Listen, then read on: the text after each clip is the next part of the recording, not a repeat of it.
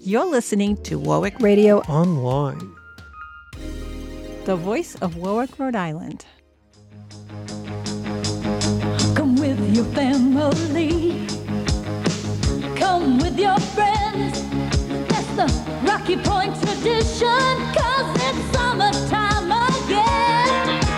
Rocky Point is so exciting. Rocky Point, where you can come alive. Rocky Point, you're all invited to share our summertime. Rocky Point. Hello, and thank you for tuning in to Warwick Life on Warwick Radio.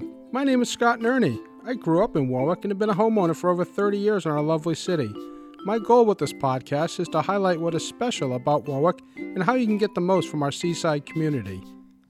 This podcast is presented by the Varnum Military Museum, located just over the border in East Greenwich. Patrick and his staff have a fantastic museum. I must see a lot of information about Rhode Island residents, especially Warwick residents. Please, when you stop by or go on their Facebook page, thank them for supporting our podcast. Our guest today is George LaCrosse. He is the editor of Laugh in the Dark website, has spent many years in the publication field, including the Journal, the Sun Chronicle, numerous websites talking about amusement parks, fun houses, haunted houses, and nostalgia about amusement parks. And we asked him back to talk a little bit about Rocky Point and one of our favorite subjects and the concert series that they used to put on there. And George, welcome back to the podcast. Thank you, Scott. I'm happy to be here. So, George, one of the things that people back in the, 60s, 70s, 80s for sure, a little beyond that, remember was the one pay one price Rocky Point rides and all the different rides that came in over the years, chowder and clam cakes, but concerts were a huge part of Rocky Point. Yeah, that's correct. I only got to see one. That was the Cowsills on June 6th, 1969 in the Palladium. But I've done some research into it, and of course, during, my lifetime, I, read in the paper about some of the concerts and some of the repercussions after them and so forth. But my research shows that one of the big headliners at the Palladium was Patti Page in 1952, and she was a very popular female singer at that time. She was coming off her hit called the Tennessee Waltz. If you want to Google it or look it up on YouTube, this is 2 years before I was born, but I found a lot of old newspaper ads at the Providence Journal when I was working there showing them heavily promoting that in the entertainment section. And was Rocky Point, I guess, was a bit of a competitor to the Warwick Musical Theater. See, that could be. Maybe for some of the lesser hard rock acts. Sure. But I don't know, I could be wrong. My experience has been that the Warwick Music, the tent, and then, of course, the theater, never really had people like Blue Oyster Cult or AC/DC, I mean, I went to some concerts there. I saw the Monkees, and I saw the Grassroots, and some of the, in Three Dog Night, some of the, I guess, medium pop groups. Right. But like Rocky Point had a history of some really cutting-edge acts and, some pretty loud venues. And they had a lot of acts that were not well known at the time. Yeah, I mean, I guess, let's see, like someone like, I'm not sure that Weird Al Yankovic was really that well known when he appeared there. No, barely. And he was there, and the Yardbirds were actually there in 1967, August 27th, 1967. They played on the stage, and they had Jimmy Page playing lead guitar for them at that time. And a short time later, Jimmy joined the Led Zeppelin, So I don't recall, I remember as a kid knowing they were there, but not really knowing much about them. They really had just a couple hit singles, and they weren't really that well known in the mainstream.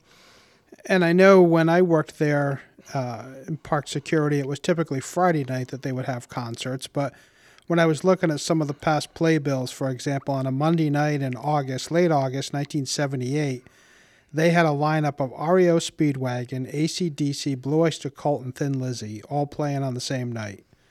Just imagine how many future hits there are coming out of that. When you look at the playlists, which are online, the typical playlist that they had at the time, each band had 1 or 2 hits, but they were occupying 7 or 8 songs, and then they move on to someone else. So you got to see a lot of the future at the Rocky Point.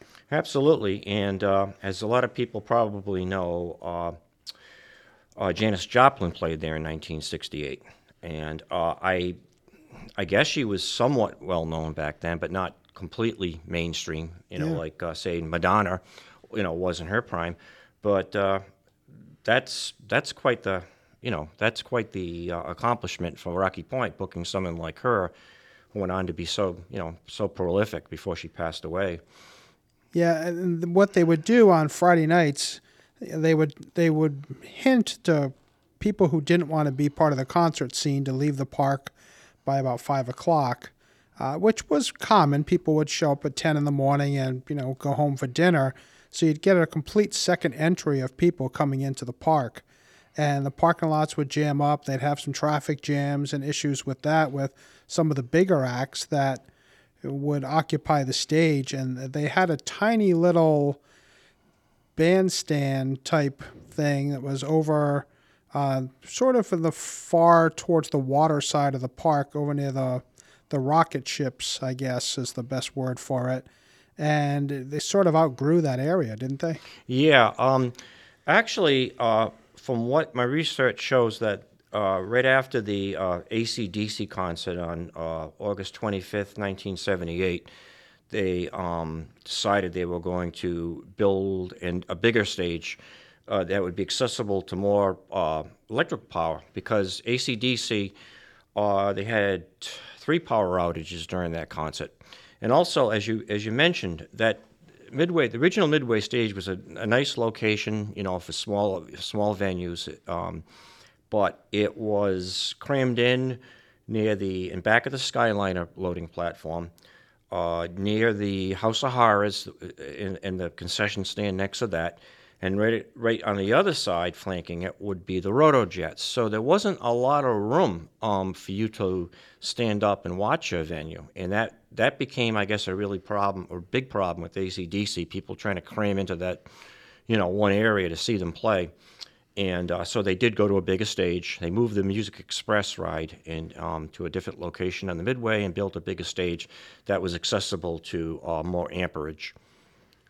I do know that a lot of folks, not like if you go to the Civic Center and there's a concert playing, you can't hear it outside for the most part, but at Rocky Point, you could, and there were folks that I used to see when I worked there, would just drive to the parking lot, have a little tailgate, and listen to the music from outside the park, which was kind of like a lot louder than a radio, but the music would carry quite a bit on that water as well. Yeah, I could see where that would happen. I mean, I suppose people that had boats, like small boats, would actually anchor them probably out there too. Even though the stage would have been to the backs of the musicians would have been to the bay, I'm sure they would have got some carryover sound there. Yeah, or the little cottages that they used to rent out behind the ball fields, which were facing the speakers and downhill. Yeah, oh, absolutely. That would have been quite the bonus for them.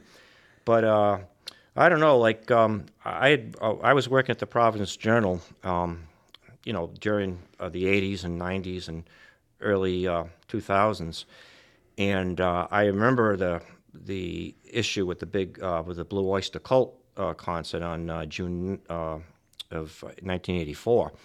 The traffic, I guess it was actually in the Palladium. It was supposed to be in the Palladium, I think, and they had sold over 14,000 tickets. Now, I don't know. I mean, I was in the Palladium a couple times. I don't know if it would really hold 14,000. You probably know better than me. Yeah, I don't see it happening. Yeah, so, I mean, the detail's a little sketchy as far as that goes. Maybe they ended up putting them on the stage, but regardless, there was a massive traffic backup. I had some of my coworkers that lived in Cranston and, Warwick, around, the Warwick Avenue area close to Cranston, saying that they were hung up and just trying to go to CVS, and they were hung up in traffic that went all the way back there. So the management and ownership of the park came under a lot of fire after that, and they had to make changes, obviously. But I hope the concert was good. They get some good music, Blue Oyster Cult. So hopefully the people that got there were entertained. Well, I can tell you, I saw them in Ohio in 1985, and they were playing good back then. Yeah, absolutely. I looked at some of the years, and there's a lot of this online, folks. If you want to take a look at some of the concert series history, you can Google it as well. I happened to pull one year for 1994. They had Roomful of Blues, who's still kind of playing these days. You had mentioned Weird Al Yankovic. He played that year as well. He's still out there playing. Weezer, who was a big band at the time. Robin Trower, who was big at the time. Peter Frampton, and the Scorpions, who are actually still out there touring as well. So, that's almost 30 years ago. Some of those acts are still touring, and they were relatively big at the time for a small little park. Yeah, and they had the Ramones, too. David Betancourt, the producer of the director of that Rocky Point movie, the first one that came out, I think he has some audio from just toward the end of that concert. I guess they actually performed inside the Palladium. It might have been it was on October 11th, so that the park was probably closed by, Midway was probably closed by then. So, yeah. And he just caught the very end of it, and said, thank you and good night, So it's too bad because they were still pretty hot back in 1991, so that would have been a pretty cool thing to see if your eardrums would survive it, Yeah, so folks, you can always send information to Rocky Point Remembered on Facebook, or the email on our podcast at warwicklife@gmail.com. If you have pictures of concerts or Rocky Point memorabilia, drop a note to those places, and we will definitely be happy to share it out on the Facebook page that George runs for Rocky Point Remembered, and everybody who kind of participates will get to share it with all the other folks out there and have some fantastic memories. George, I want to thank you for stopping by. It is always a pleasure to spend some time with you talking about the history of one of our famous cultural history amusement parks in the area. And thanks for supporting the podcast. It was my pleasure, Scott.